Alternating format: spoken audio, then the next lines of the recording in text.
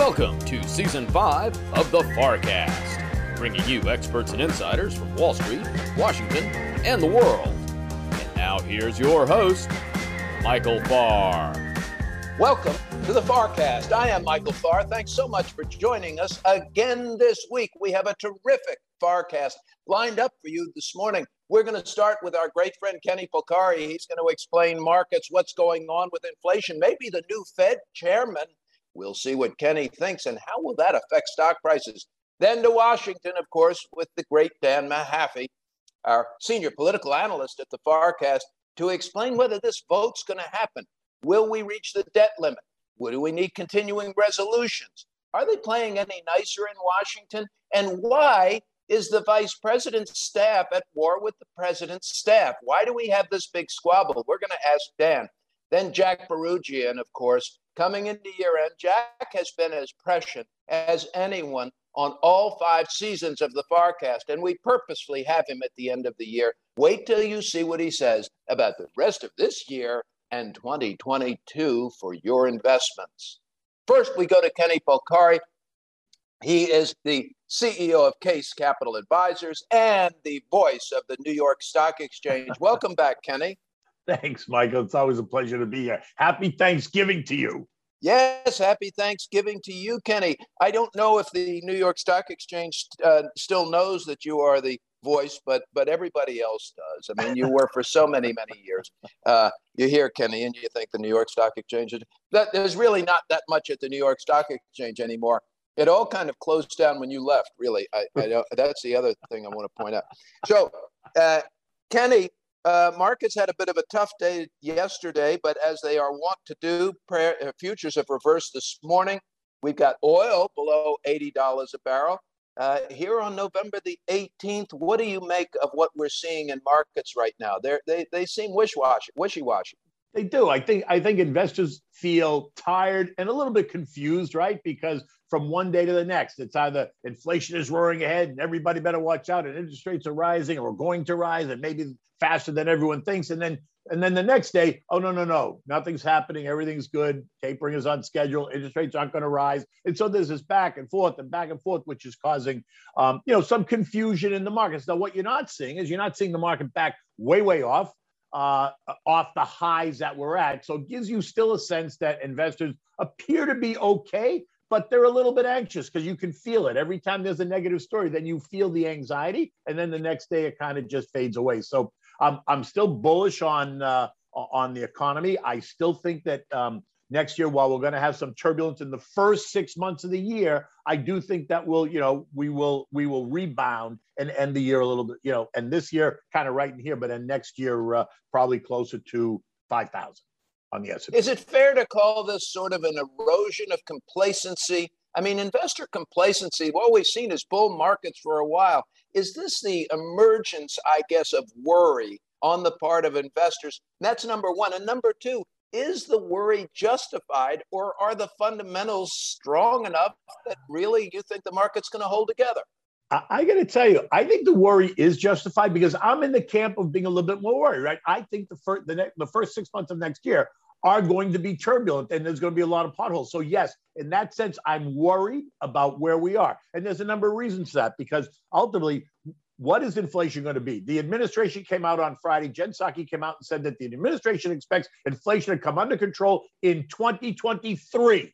That's 16 months away. So the question is, okay, Jen, then what happens between now and the end of 2022? How higher is inflation going to be before we start to see it pull back? And so, yes, I do think that there's some realistic concerns about where we're going to be, how we're going to handle this. Clearly the transitory idea is way off the table, no matter whether they continue to say it or not, because another 12 months of inflation is not transitory, considering we've already had 10 months of it. So we'll have 22 months of inflation. Unless that's the new definition of transitory, I'm confused. And so I think there is some concern about that. There's concern over certainly infrastructure policy, although that's not going to price stocks in the long term. The uncertainty about what's happening right now in DC is causing kind of some anxiety for investors. I think that will smooth itself out once we kind of get through whatever the negotiations are going to be. I don't think they're going to get past what they want to get past at the moment. I do think Joe Manchin and Kirsten Sinema are going to hold the line.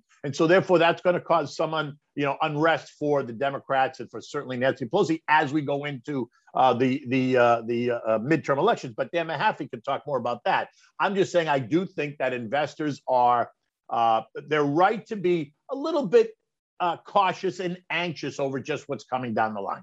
So inflation being transitory now means 2023, probably through 2023. Right. And, okay. I mean, I guess that's smart. They never defined transitory because transitory now is going to take a few years. Right. That we could add a lot of things to the list of things that will last several years. That means that President Biden's presidency is transitory. I mean, hell, it's only going to last another 3 years. Why aren't they all transitory? Well, I guess everything is. But if you look at the deal that Deere just cut with employees, right? Yeah. 10,000 workers. The good news is they're going back to work. They got a 10% wage increase this year. They get a 5% bump in 2023 and 5% in 2025. We've built in those cost increases for Deere for the next 3 years. And then they've got extra. I mean, there's more on top of that. So when you see companies start to do that, wage inflation is not transitory. Correct. Right? So the it's rate permanent. of growth, the rate of increase in inflation might be transitory, but that inflation is here to stay. And that when you see rents start to go up, the Dallas Fed wrote about this. I wrote about it last week too. When you see housing prices go up as much as these have, rents start to go up. And it's a 2-year lag, and they started to go up, and rents don't come back down. So these are real costs for real consumers, and it's going to invade purchasing power. And the problem here, of course, is that the costs of stuff out there, food and energy that we're not supposed to consider, and I've never understood why, but housing, I guess we can consider housing. All of those costs are going up. Wages are going up, but wages aren't going up as fast as the cost for housing. So the average Joe is not going to be able to afford a better lifestyle. It's just all going to be a paper game, right? Is and behind the eight ball. Is behind the 8 ball. That's right. He's behind the 8 ball. And so all those things you say are absolutely true, which is why it's confusing me, because I also don't understand necessarily why they take out food and energy, because that's the things that we use every single day. Those are the things that are actually most impactful to consumers, not only in this country, but consumers around the world. And so it is right that people are concerned. It is right that, they want to get a definition of where they think inflation is going to be. Look, I think the 1-year inflation rate is expected to be I think the last reading I saw last month was 4.8%. And it's supposed to come down over 5 years. I don't even know how you can really make a guess on what inflation is going to be in 5 years. I think there's way too many things going on. So I think that's a moot point. I don't even pay attention to that number, but I do pay attention to how I have to live every day and what I have to spend, the same way you do, the same way that most consumers do. And I think that's ultimately going to take a toll on stocks as we move into the first year, because what I think is going to happen, that Jay Powell is trying to hold the narrative right now that everything's good. But when January comes and it's a new year and we get to start all over, suddenly he's going to stand up and say, you know what? This is a little bit more than we thought, and we're going to have to start to increase the tapering and then increase potentially rates ahead of what the market expects. And that is what's going to hit the market in the new year. So will this be a policy error, and will a policy error on the part of the Federal Reserve ultimately bring us down? Because you and I both know bull markets don't die of old age. Yeah, no, I think it is a policy error. And I've been saying that to you for a while, right? I think the Fed is already behind the 8 ball. And I think it is a policy error. They should have started tapering months ago, but they didn't. And now they started, yes, but what they're going to realize in January is that we better do it a little bit faster. And I think that's the risk to the market. So yes, I do think it's a policy error. Now, does that mean everyone should bail and sell everything they own? No, I'm not saying that at all. But you have to be aware of what that's going to mean. So don't go chasing the high-tech, sexy names. I wouldn't do that. Certainly, I'm not doing that. I'm being much more defensive. Are they boring names? Are they big Americana kind of boring dividend payers? Yes. But then I expect those to protect me on the way down, as well as maybe hedging some of the position. But I wouldn't necessarily be chasing the high-tech names that have high valuations, because the minute they start really talking about raising rates, those valuations are going to have to change. It's a simple math problem. It's not complicated, but those numbers will have to come down. And so those stocks will come down. Paul Krugman says that we're not behind the eight ball. Paul Krugman says that the policy error in the 1940s was that the Fed reacted too soon to inflation, and he thinks that the patience that they're showing right now is absolutely appropriate, and they should continue to be patient and let this rat pass through the snake. That he thinks that they could overreact right now. Okay. I mean, so we've got voices on both sides. Mohammed El-Arian thinks that they're way behind. Right. So I wasn't around in 1940, right? I wasn't even a wink. I wasn't even a twinkle you are in older my father's than I am. eye.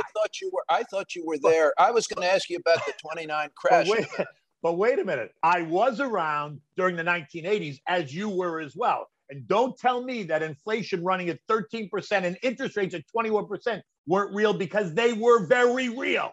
You and I both lived it. They were real. Right. They were real. And so for anyone to say that it can't happen again, like I said in my note today, I'm fearful that history is going to repeat itself, because I do think the Fed is behind the eight ball. And my fear is that we're going to see this spike, not only in inflation, but then a policy response that's going to start to raise rates more than 0.25%, which is causing people to have a nervous breakdown now. Imagine if they ever say we're raising rates 0.5% or 1 full percentage point. Boom! That'll be it.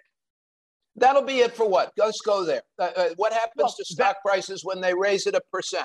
Well, stock prices will pull. The initial reaction is that stock prices will pull way back, because that'll be a shock, right? 0.25%. Everyone's kind of pricing that in. They can understand what that means. Stocks will back off, but not necessarily. Bullard says we've got 2 hikes next year for the second half of the year. Bullard says we got 2 hikes. I think we got 3. I think we got 3. I think we got June. I think we got September, and I think the potential to have one in December of next year. So 2 for sure. That's what the market's pricing in. But I think there's going to be 3, and the fear is, are they going to be 0.25 point raises? Are they going to be 0.5 point raises? They're going to start with 0.25 and then go to 0.5. And I think that's what's going to cause the market to swiftly correct. Wait a minute. How do you think we're going to have some sort of a hike in June when the current plan is for them to still be buying in June? The current plan is that the taper is going to continue through June. Because the current plan, if you look at it, the 8 months started in November, because we started this week, right? It's going to end in June. So it can end in June. Now, they say that one is not, that they're mutually exclusive. One's not dependent on the other. I'm not buying that narrative. I am not buying it. Listen, Bullard just said 2 days ago that the Fed needs to act sooner to combat inflation. So that suggests to me that in January, they're going to come out with this narrative that says, maybe we're a little bit behind. We're going to increase the pace of tapering, which means it'll end before June. Maybe it ends in May. And allows them. Does anybody listen to Bullard? Do people really listen to Bullard? I mean, he's the guy they actually don't listen to. Okay, well, do they listen to Krugman? No. It's a good point.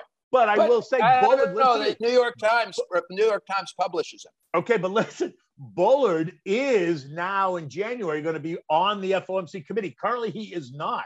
In the next he'll year, be a voting member. 2022, he's going to be a voting member. And they put him out every time that they need, a face to go out there. They always put Jimmy Bullard out, which is amazing to me, but he's always the first one to come out there and make a statement to kind of test the waters. So yeah, they kind of send him out to the wolves first. They really do. They do. Kenny, I can't believe it. We're out of time, because this is a very important discussion. Let's get back to stocks. You said you were looking at things that were big old boring companies that I presume are not all that overvalued then. Are there still reasonable things out there? I'm seeing earnings increase right now. I know that margins will come down. S&P 500 margins will come down as wage prices go up, folks.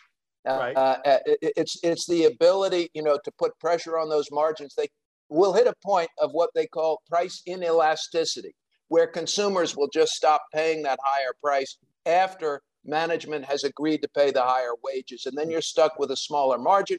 That average margin then gets a price to earnings multiple that is harder so things come down a little bit. But listen, once this Deere story gets out there, and it's out there now this morning because they just announced it this morning, think of all the other companies that are going to have to now look at what Deere did. They're going to see the uprising amongst the workers, and they're going to start to experience that themselves in their own companies. And so that whole idea about wage inflation and rising wages is going to come, and maybe it needs to come. Maybe they do need to get paid more. What money? But like you said, once they do that, then it's baked in. Those wages are not coming down, and so therefore you're right. It starts to put pressure on margins, and at some point, there is that elasticity. I don't think we're there yet because everybody's raising prices and the consumer continues to go gangbusters. Consumer has a lot of cash. Which is a little bit confusing to me because I think part of it is, A, they have a lot of cash, and the other part of it is they're just tired of being, tamped down and told to stay home. They need to go out and they need to spend, they need to travel, which is all good things. But at some point, they're going to realize, wow, this is kind of expensive to go out there. You're not selling this, though. You're not telling Fred and Ethel to sell here, Kenny. Give us some advice for Fred and Ethel, and we got to go. So what I would say to Fred and Ethel is I would add to defensive positions like the big old Americana names. I would hedge against your tech positions if you have a fairly large tech portfolio. I would just hedge your portfolio to take advantage of that. But by no means am I suggesting that you're out. I'm in consumers. I like financials and I like energy. Those would be names, and I like industrial names. So I like names like Caterpillar. I like names like John Deere. I like names like IBM and Honeywell. You like healthcare? Healthcare, I'm a little bit on the edge about because I'm still unsure of where healthcare is going next year. I wouldn't be selling my healthcare, but I got to wait and see what policy responses come out next year for healthcare. Got it. Kenny Polcari, President, CEO, Case Capital Advisors, always the voice of the New York Stock Exchange, our great friend on the FarrCast. Thank you so much for being with us, Kenny. This has been terrific. Thank you. Have a good day. Happy Coming up, folks. Happy Thanksgiving, Kenny. Coming up, Dan Mahaffee. We're going to figure out if he can explain what is going on in Washington when we come back on the FarrCast. Please stay with us. Michael Farr and the FarrCast are proud to support Heroes, Inc. Heroes supports the spouses and children of law enforcement officers and firefighters who gave their lives in the line of duty to the greater Washington, D.C. community. Their singular goal is to honor the supreme sacrifice made by these individuals by caring for their families. Heroes' work begins within 24 hours of the tragic loss and continues indefinitely. We invite you to learn more about Heroes' mission at heroes.org. We hope that you will consider supporting Heroes as they endeavor to honor those who protect us. That's heroes.org. Heroes, here for you, here for good. And now, back to the FarrCast and your host, Michael Farr.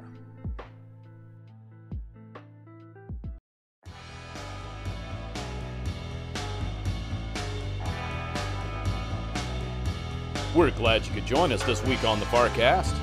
Now back to your host, Michael Farr. Welcome back. Joining us now, Dan Mahaffee from the Center for the Study of the Presidency and Congress and our senior political analyst on the FarrCast. Welcome back and good morning, Dan. Good morning, Michael. Thanks for having me. We're glad you're here. November the 18th, we're coming into the final stretch here of 2021. It's only going to be 6 more weeks, and we're going to have to remember to write 2022 on our checks for those of us old enough still to write checks. It's very strange. Michael, they don't take checks where I live. They don't take checks. They take No, Bitcoin? They don't take checks where I live. I live in 2021. Ah, got it. I was just thinking perhaps Bitcoin or some sort of cyber currency. I'll tell you, no one has turned down my check yet. I'm looking. That's fair. To that. Yes. I'm looking forward to that day too. Okay, Dan. Washington seems to be sort of trying to get some things done before year end. And the most important item I'm hearing on the agenda is that everybody wants to leave for the Christmas break. That's the only thing I'm hearing that the Democrats and the Republicans both agree on. What are you hearing in Washington? What's top on your list this week? Yeah, well, trains, planes, and automobiles isn't just the infrastructure bill. It's them making their plans for the holidays to get out of town. That's always a forcing factor. Look, though, Politico Playbook this morning, I think, did a very good job. They did a taxonomy of the headlines and said you basically can fit them into 3 categories. 1, Democrats are in disarray. 2, at the same time, historic things go to Biden's desk. And 3, the Republicans continue to have to respond to statements by their own members or President Trump doing an interview with the pillow guy. And all those things show you the 3 themes that we have in Washington. 1, the Democrats with knife-edge majorities trying to get these packages through. It looks like the CBO favors the moderate, or the moderates are favoring the CBO numbers.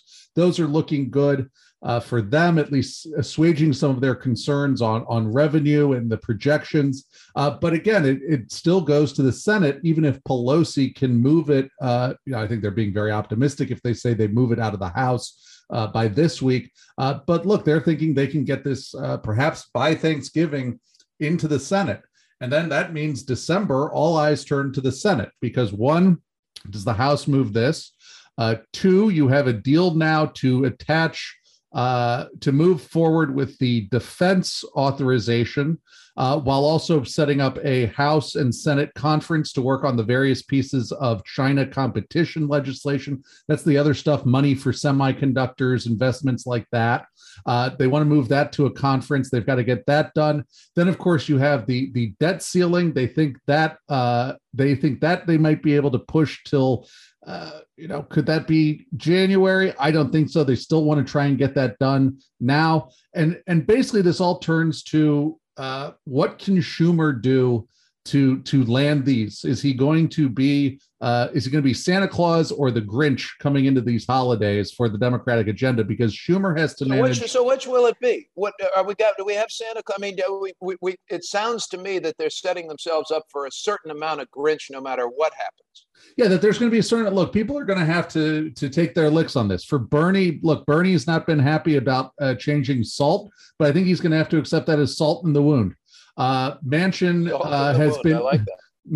has been digging in on paid family leave, but that's a priority for the House and a lot of the other senators. And heck, Manchin keeps talking about work requirements for paid leave, which confuses me. I don't think people take leave from unemployment, but again, so there's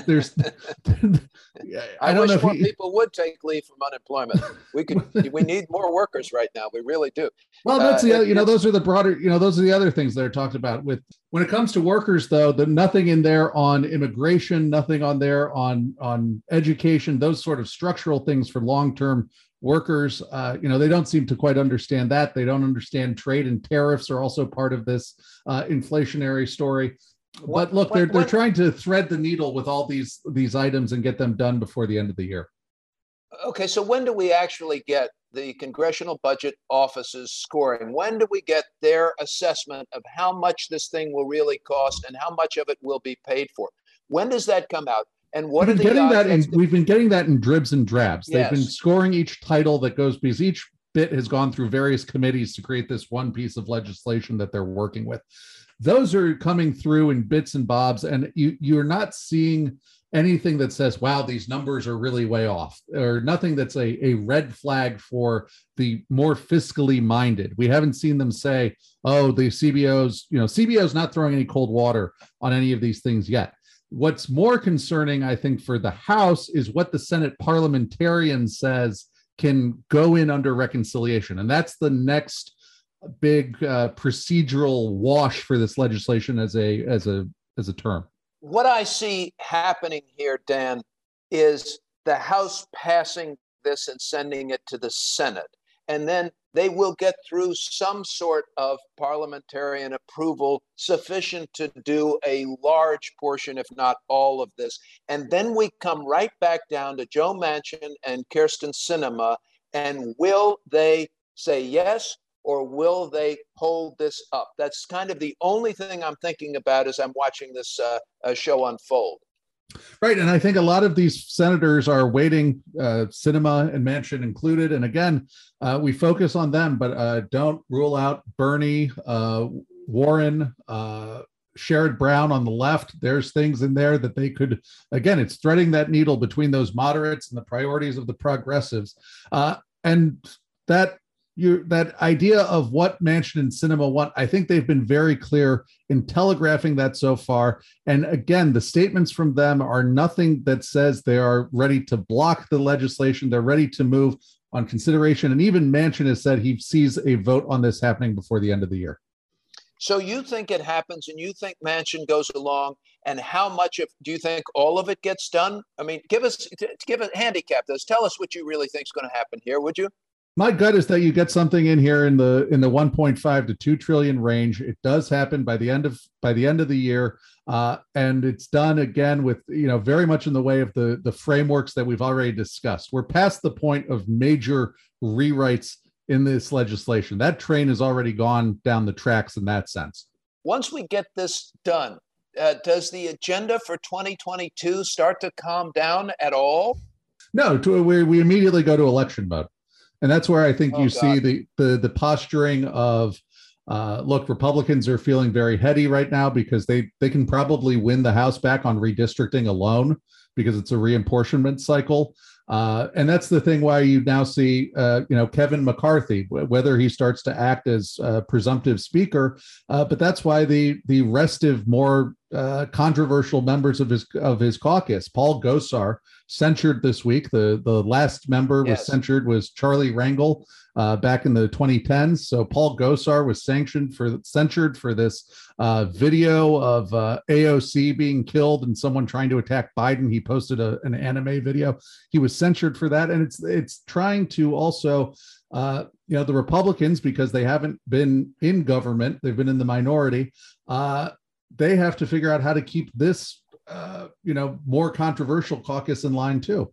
As we think about how any of this is going to affect markets, certainly what Kenny Polcari and I were just talking about, inflation that doesn't seem to be going away. And if it's transitory, it's going to be transitory for at least the next year to 2 years. That doesn't strike us as transitory. That just strikes us as inflation, is what we call that, when it starts lasting for years. And it seems that it will. You're adding more spending. And when you add more spending to stuff that's already expensive, and think concrete and steel and workers who have to be hired for the infrastructure bill and everything else, it looks like a lot of this government activity in Washington now is going to add to higher inflation. I don't see how that doesn't happen. And I think we have to take a look at that through an investor sort of an eye. The other thing that's going on is Jay Powell versus Lael Brainerd as the next Fed chairman. Will Powell keep the job or not is a big question. And in terms of policy, it doesn't seem to have a huge consequence, meaning that Lael Brainerd is kind of dovish, would be a dovish Fed chairman. So is Powell. I don't see that Powell has really screwed this up, but it seems that he's a political scapegoat. What happens there, Dan? Are you hearing anything? Well, what I'm hearing is, one, with Powell, they think they have an easier pathway for him. They could probably get some Republican votes. You don't have to worry as about a close Senate nomination hearings. Powell is just frankly easier, for lack of a better term. Brainerd, though, there's the pressure of, look, how can we reshape the thinking in the Fed? How could we, long-term, given that Democrats are probably not going to have an ability to appoint people much longer, can we put our stamp on an institution like the Fed with someone like her in charge? Those are the two arguments I'm hearing. And then other things come into that. Look, for progressives, they'll say, some of this thing, it's inflationary, but we're making needed investments on climate. We're making needed investments that we just haven't done for a while. And oh, by the way, if we tolerated low inflation because we were also happy with near Great Depression levels of unemployment in certain segments of the country. Those are the areas where they think that. I hear people say, well, maybe Brainerd puts a more progressive stamp on the institution long term. But then again, when you have so much on your Senate to-do list, do you really want another confirmation hearing to add to that? Does the debt ceiling get done? Do these key elements that affect markets get done before year end? The flack that McConnell took for the last deal from conservatives, I don't think he does a deal like that again. I've still believed the best route out of this is to set up the structure they've done where the president can raise it and then Congress can vote to disapprove. I think that ultimately they need to figure out that structure. We know that Schumer and McConnell have now just started talking about the debt ceiling. I've heard that. So keep an eye on those negotiations.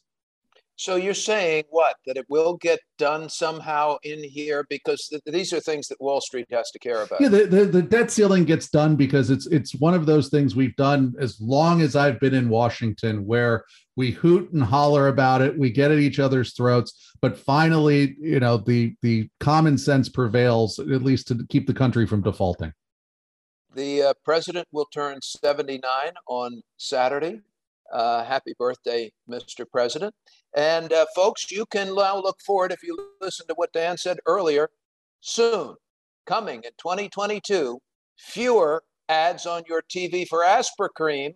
And hey, you're going to have all of those fabulous political ads coming back telling you why the other person is a complete idiot and moral degenerate. Well, I certainly can't wait to hear more of that. We just got through in Washington listening to all the Virginia gubernatorial ads about why the other guy was a complete idiot and would ruin the state of Virginia. Well, now they could ruin the country. We can hear all of that. State of politics in the U.S., folks, it's just kind of crazy and really disappointing on so many levels that we're not a little bit better than this. Dan, any final words for us? And I'm just going to keep looking. The situation with Russia, it's gotten tenser. They fired off an anti-satellite test, really messed up with debris in orbit. Yeah, how would you like to be in the space station and being told to shelter in place? How would you like to be one of the Russian cosmonauts? Dan, happy Thanksgiving. Happy Thanksgiving, Michael. Best to you and your family. We have a lot for which we all are thankful and will continue to be thankful. Make America grateful again. Yeah, don't you like that? I think we should be very, very grateful in this country, each and every one of us. We're going to come back, ladies and gentlemen, with Jack Bouroudjian, a great voice from the Chicago Exchange and a terrifically experienced voice on Wall Street. Jack's been right a whole lot more than Jack's been wrong on the FarrCast. Please stay with us. We'll be right back.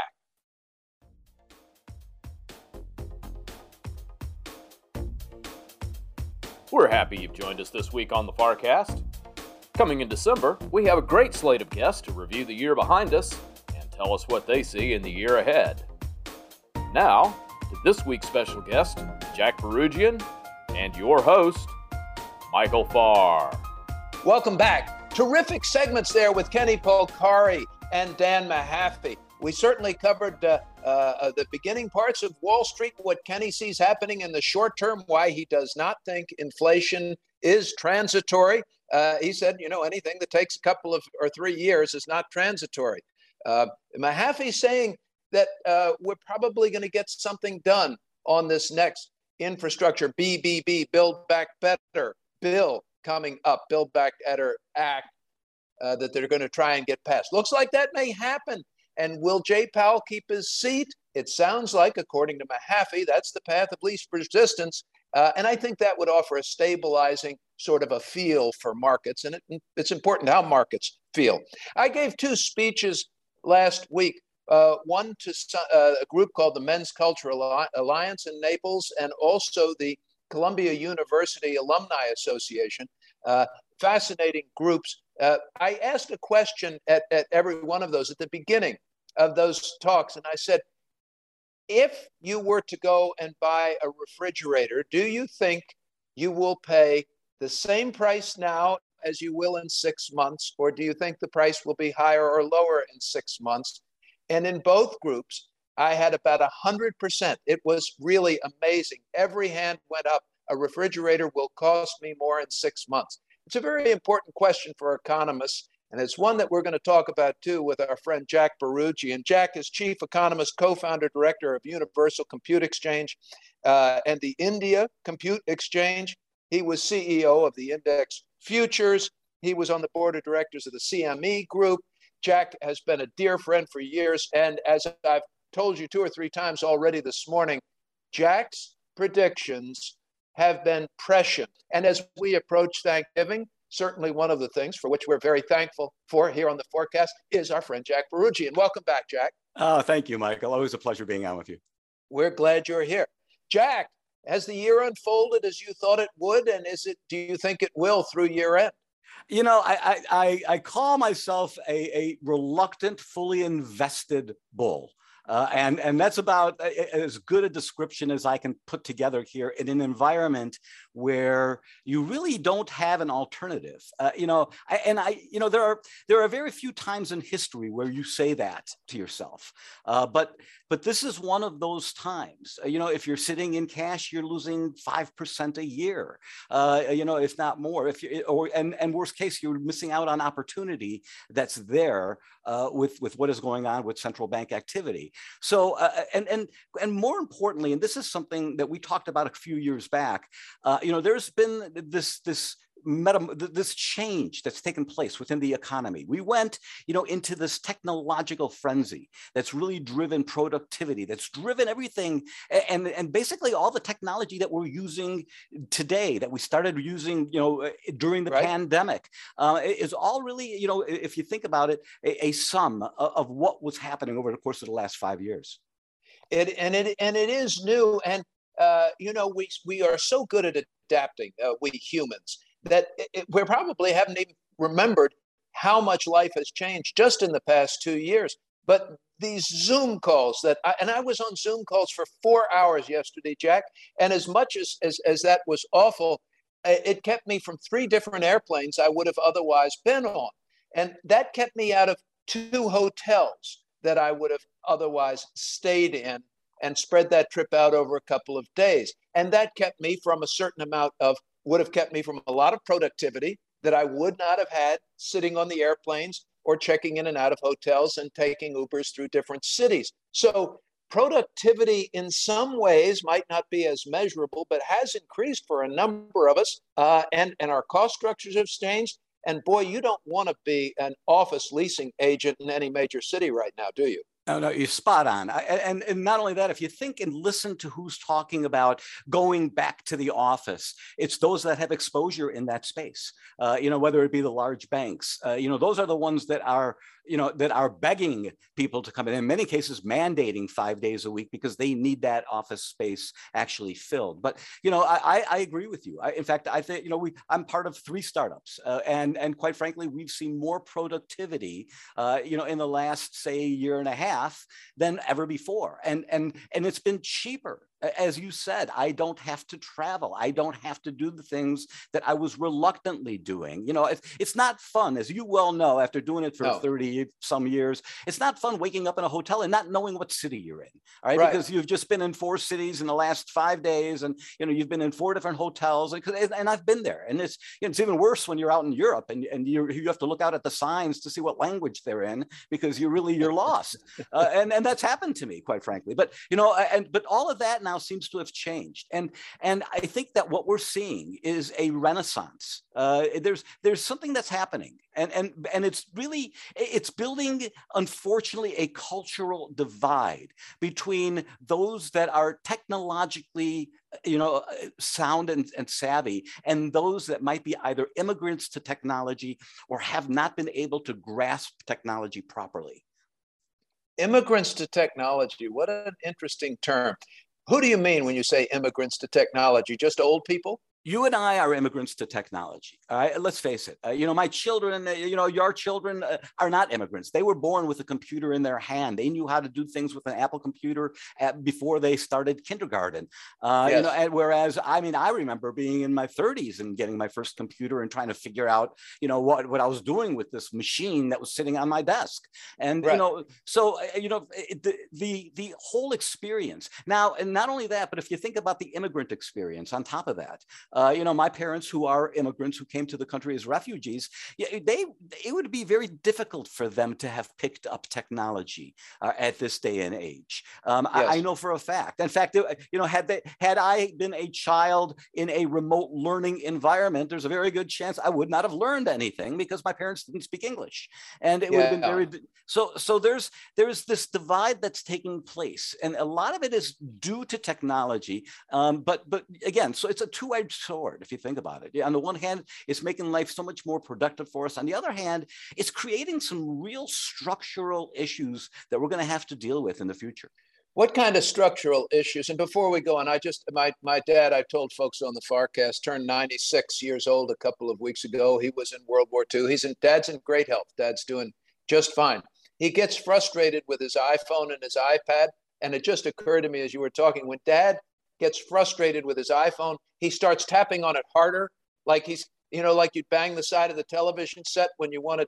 People don't understand what a television set is either, Jack. But when the reception wouldn't come in, or the lines would start to go squiggle, or the vertical or horizontal hold, we had vertical and horizontal hold buttons on our TVs. That's right. I'm sorry, folks, but we had these, and you used them to keep the picture, tried to keep them still and a bit in focus. And if that didn't work, you'd slam the thing on the side of the box, because typically there was a tube that would shake inside, and things would go normal again. I actually had to stand with the rabbit's ears over, on the other side of the room while my dad was watching sports to make sure that he got the right reception. Jay, here, just to put it into perspective, what you just said is so very important. And I'll give you an example. I was on the board of directors of CME Group, and I became friendly with a gentleman named Merton Miller, who was a Nobel laureate from the University of Chicago. And he became very friendly. In fact, he insisted I call him Mert.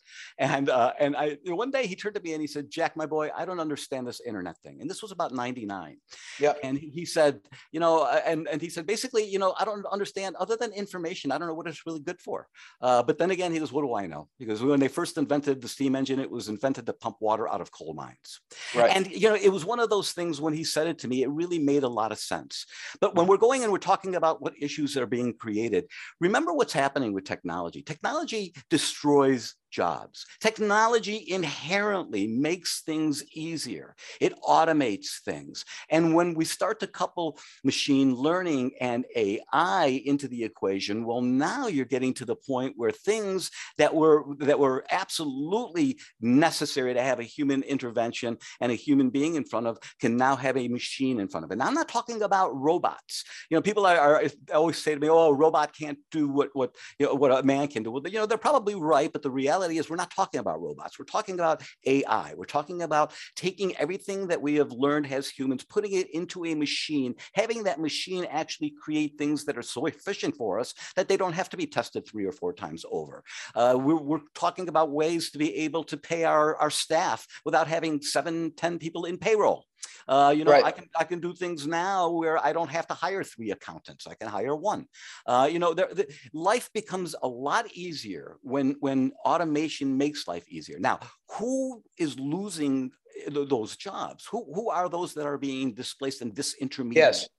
And those are the people that cannot transfer their skills. They are the ones, they cannot become coders. They cannot become designers of technology and software. These are people that were either, say, working in a McDonald's, where now their job has been automated. So McDonald's is absolutely happy to pay them $15, $17, maybe $20 an hour. You know why? Because they're going to have half as many workers in another couple of years. And by the time it's all over, they're probably going to have 1 or 2 people stationed there, and everything else is going to be automated in a kiosk type of system. And I use McDonald's as an example because I stepped into a couple of them that were completely automated, and I thought, here's the future. Here's the future. I even at the drugstore, even at the CVS or the Walgreens, 5 years ago or 10 years ago, whenever it was that they come up with those self-checkout things, right? And I saw the first one of those scan it yourself, and I thought, scan it myself. Why the hell do I want to scan it myself? And what am I paying you people for? I mean, how about a little customer service and smile at me and get me through the damn line? Now I look for those machines every time I go in. I don't want to talk to anybody. I want to go get my, cold medicine. I want to go up. I want to click it. I click 2 buttons on my Apple Watch. I want to get the hell out of there. It's fabulous. But somebody's lost a job, haven't they, Jack? Excellent. That's absolutely right. And, and again, that is creating what I would call structural unemployment, Michael. And nobody is really talking about structural unemployment. Okay. Yes, this is a direct result of policy that has been taking place. And you've got a Fed that right now has got a dual mandate, and that dual mandate is conflicting. And yes. And that is really why that Fed is right now in a bind. They are in a corner. They don't know how they're going to land this 747 on that aircraft carrier, because it might be impossible.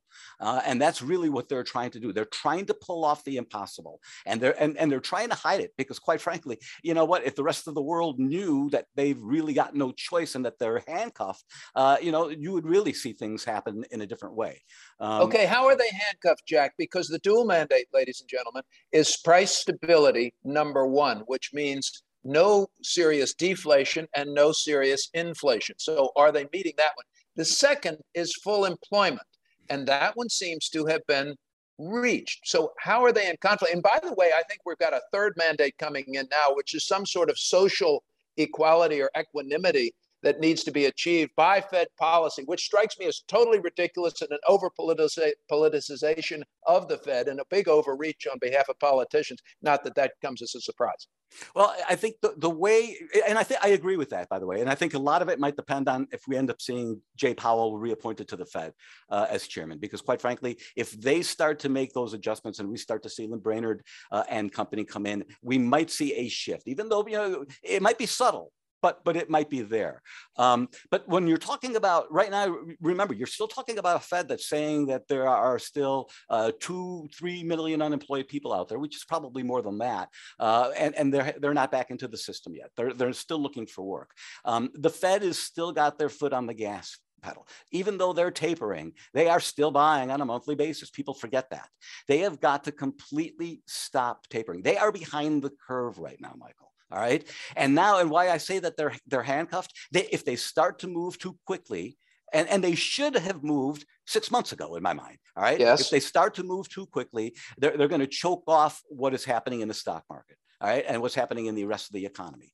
If they don't move fast enough, what you're going to end up with is a serious debasement of currency, more inflation. That's really the tax on people that are making, say, less than $200,000 a year. You're talking about an administration. It's a hugely regressive situation. This does real harm to those who can least afford it. No question. Absolutely. Inflation does every time. Let me ask one more. Okay, so Jim Murio agrees with you. Kenny Polcari agrees with you. Most of our FarrCast guests, Stephanie Link at Hightower, agrees with you and with me that the Fed is behind the curve. Paul Krugman wrote an article over the weekend that suggests that the Fed is getting ready, should be patient, that they're getting ready to make that overstep that they did in the 1940s when they came out of World War II, that this period most resembles that World War II recovery where we had supply chain issues, where those things passed through, where we had people going back to work, the whole thing, and the Fed reacted too quickly and killed the economic recovery and put us into recession. Just give me your quick thoughts on that. I'd say he were right if we still had the type of inflation that we would have back in the 40s, 50s, 60s, and even 70s.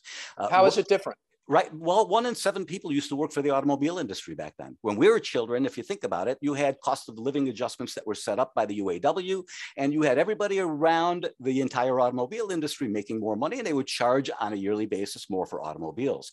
Now, 1 in 5 people works for technology. Technology is disinflationary. All right. It's changing that dynamic. So I guess the real question is, how patient do you want this Fed to be? How long can they keep money worthless? How long can you give the patient steroids without making that patient sick? And it's that type of analogy I would probably throw out as an argument to what Dr. Krugman said. So, there are certain things that are happening out there that are changing the face of the economy forever. All right, whether it be leisure and hospitality, whether it be what we were talking about earlier with the way business travel is done, all of this is changing. This is not going to come back the way it was. All right, these are dynamic shifts that have taken place, and quite frankly, unless we understand with those dynamic shifts, there are some ancillary consequences. And we have to be prepared for those. And how do you think about these things as an investor, Jack? Because these are significant shifts. Yeah. These are big thematic shifts, and successful investors typically try to get out for the long term in front of these, and at least recognize them and know that they have to adapt. The same way we have to adapt to technology, we have to adapt as investors to these. How do investors do that? I think you have to look at the things that we were talking about things 3 or 4 years ago. We were talking about the cloud. We were talking about software systems. All of that came to fruition. Well, that easy money, I think, is behind us as far as those companies are concerned. What ahead, in my mind, are people that are going to be fueling those companies. And what do I mean by that? Look at a company like Palantir, like Snowflake, people that are in data. Data is going to be the oil that drives everything that's done in AI. Look for people that are figuring out ways to monetize data. When you go to a company CFO and ask them what their data is worth on their books, they have no idea. Yet it could be worth, it's an unlocked asset, Michael. All right. And that data. And we're not talking goodwill. This is a different category. This is a real asset. That's exactly right. And people don't understand what their data is, unless you work at an exchange where we put that data feed out. But so when that's all coming around, people that are creating batteries, we're talking about rare earth elements, whether, especially here in North America, there is what was an anti-China, strategy is becoming an anti-China, law, basically here in the States, especially when you're sourcing rare earth elements. So there are companies, whether they be up in Canada, whether they be down in South America, that are specifically designed. There are a couple out in California that are publicly traded that are specifically designed to go out there and mine these rare earth elements. Battery production from mine to magnet is going to be so very important, especially in the coming years, especially with the EV craze. Do I think that we're going to see, runaway inflation? Well, no. And the reason is because of what I just described. Technology is a disinflationary pressure. You can't fight that. That's what happened for the last 2 decades. It's the supply shocks that have given us these inflationary pressures. But when you look at the curves, especially in the commodity markets, you notice that there's a lot of backwardation. All right, these things are cheaper in a year from now than they are Explain today. Backwardation, would you please? Backwardation means that a barrel of oil right now in December of 2022 is trading for less than it's trading in the spot market today. And that gives that if you think about it as a curve, it's a downward sloping it's curve going as down. Far as prices. Its backwardation is going down. The flip side to that is contango, where you start to see the prices going higher over the course of months. Now, and we're seeing a lot of backwardation in a lot of the commodity markets. And it's always bugged me, Jack, that they have such an artful, lovely word as contango to suggest things are going up. And the best that anybody could do for lower prices in the future is backwardation.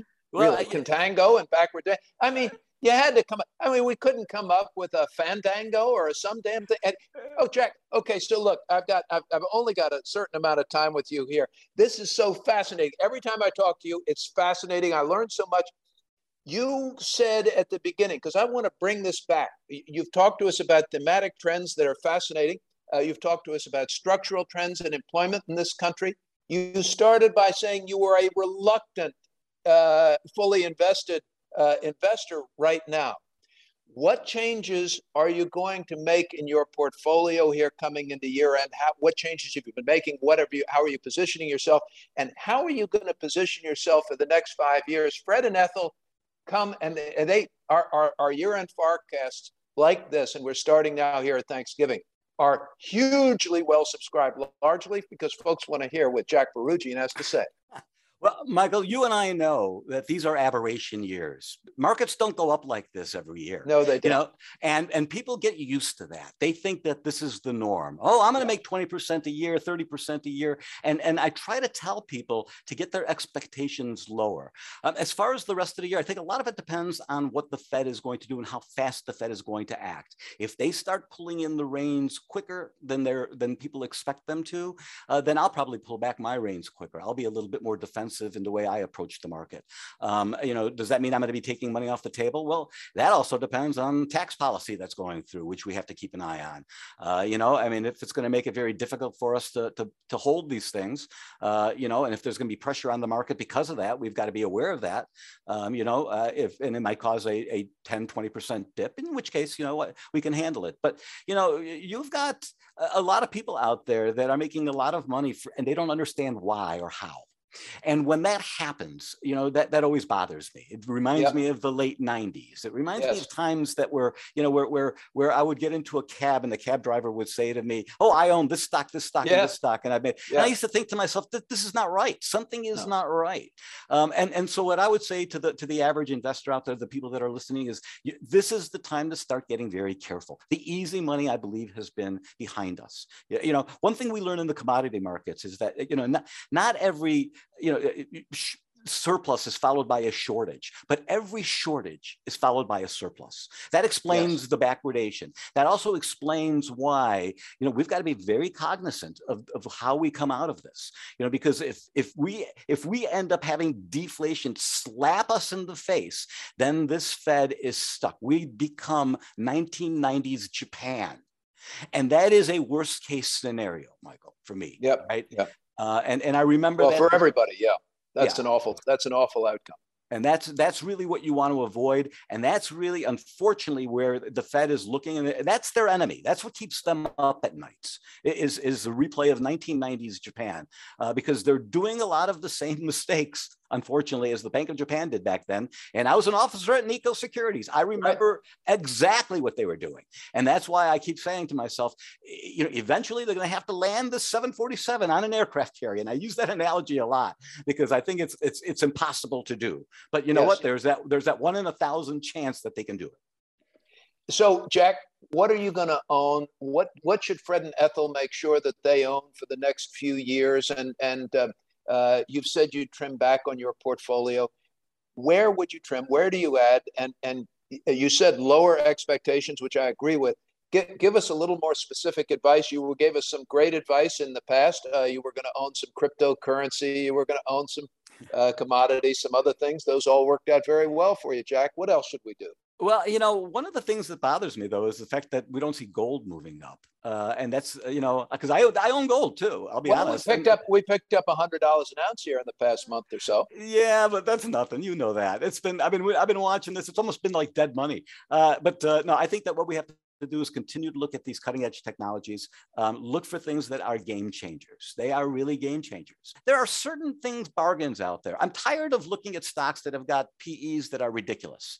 And I'm tired of owning stocks that have got PEs that are ridiculous. And I think the time is going to start to come to rotate out of some of those and look for stocks that have got this opportunity to grow. And quite frankly, I'm at that age now. I'm 60 years old, Michael. All right. I'm starting to think, okay, what do I want as far as income goes over the course of these next few years? I have to start thinking like that. So, for me, it's easy. I come from the markets. For somebody who doesn't come from the markets, it's a natural thing to do.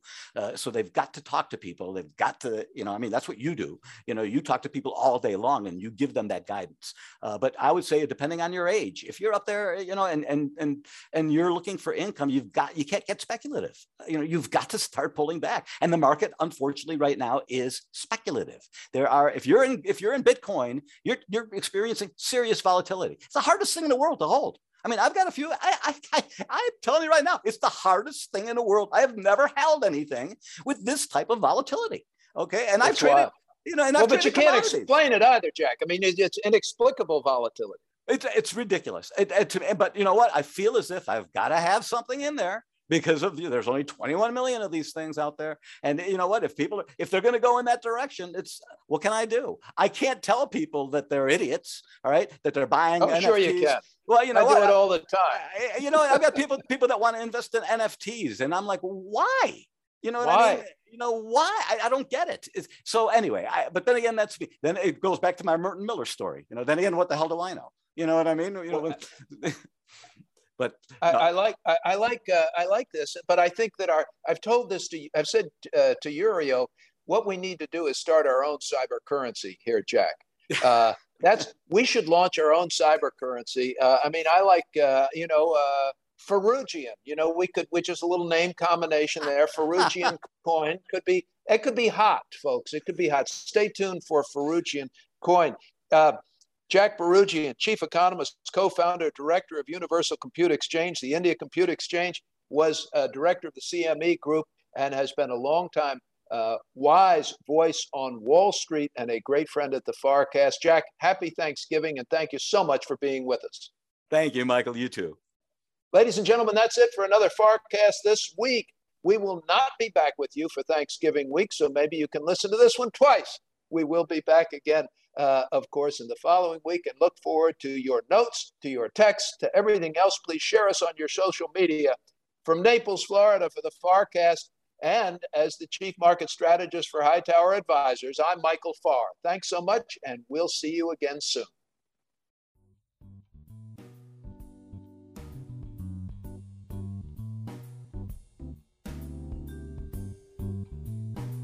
Thanks for being with us on this week's edition of the FarrCast, and thanks to Michael's guests, Kenny Polcari, Dan Mahaffee, and special guest, Jack Bouroudjian. We love hearing from you every week. We try to respond to all of your notes and suggestions. You can reach us at hjennings@farrmiller.com. Let us know any questions you have and topics you'd like to hear us cover. The FarrCast comes to you weekly and is produced by Michael Farr and Harry Jennings and is available for free on Spotify, Stitcher, Apple Podcasts, and all major podcast platforms. We would like to remind you that the FarrCast podcast is for informational purposes only and should not be considered legal or financial advice. The information, statements, comments, views, and opinions expressed or provided in this podcast, including by speakers who are not officers, employees, or agents of Farr, Miller & Washington or Hightower Advisors, are not necessarily those of Farr, Miller & Washington, Hightower Advisors, or any firm any of our guests may represent. Any mention of a specific security should not be construed as a recommendation to buy or sell, and please be aware that past performance is not a guide to the future performance of any security, index, fund, manager, or strategy. We strongly recommend you review with a financial professional before you make any investment decision. And if we can be of assistance at Farr, Miller & Washington, please reach out to me at hjennings@farrmiller.com. We are here to help, and I'll be happy to put any of our listeners in touch with one of our investment professionals for a complimentary review of your portfolio and your investment goals. Take care, stay safe, and stay healthy. And have a great Thanksgiving. We'll be back with you in 2 weeks. Go beyond the headlines each week with the FarrCast. Wall Street, Washington, and the world.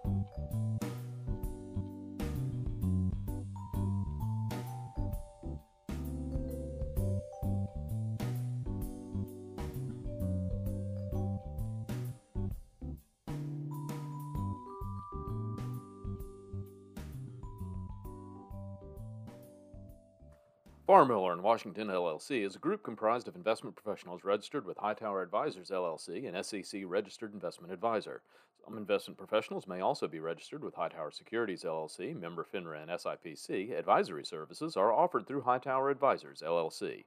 Securities are offered through Hightower Securities, LLC. All information referenced herein is from sources believed to be reliable. Farr, Miller & Washington, LLC, and Hightower Advisors, LLC have not independently verified accuracy or completeness of the information contained in this podcast. Farr, Miller & Washington, LLC, and Hightower Advisors, LLC, or any of its affiliates make no representation or warranties expressed or implied as to the accuracy or completeness of the information or for statements, errors, or omissions or results obtained from the use of this information. Farr, Miller & Washington, LLC, and Hightower Advisors, LLC, or any of its affiliates assume no liability for any action made or taken in reliance on or relating in any way to the information. This podcast and the materials contained herein were created for informational purposes only. The opinions expressed are solely those of the authors and do not represent those of Hightower Advisors, LLC, or any of its affiliates. Farr, Miller & Washington, LLC, and Hightower Advisors, LLC, or any of its affiliates do not provide tax or legal advice. This material was not intended or written to be used or presented to any entity as tax or legal advice. Clients are urged to consult their tax and/or legal advisor for related questions.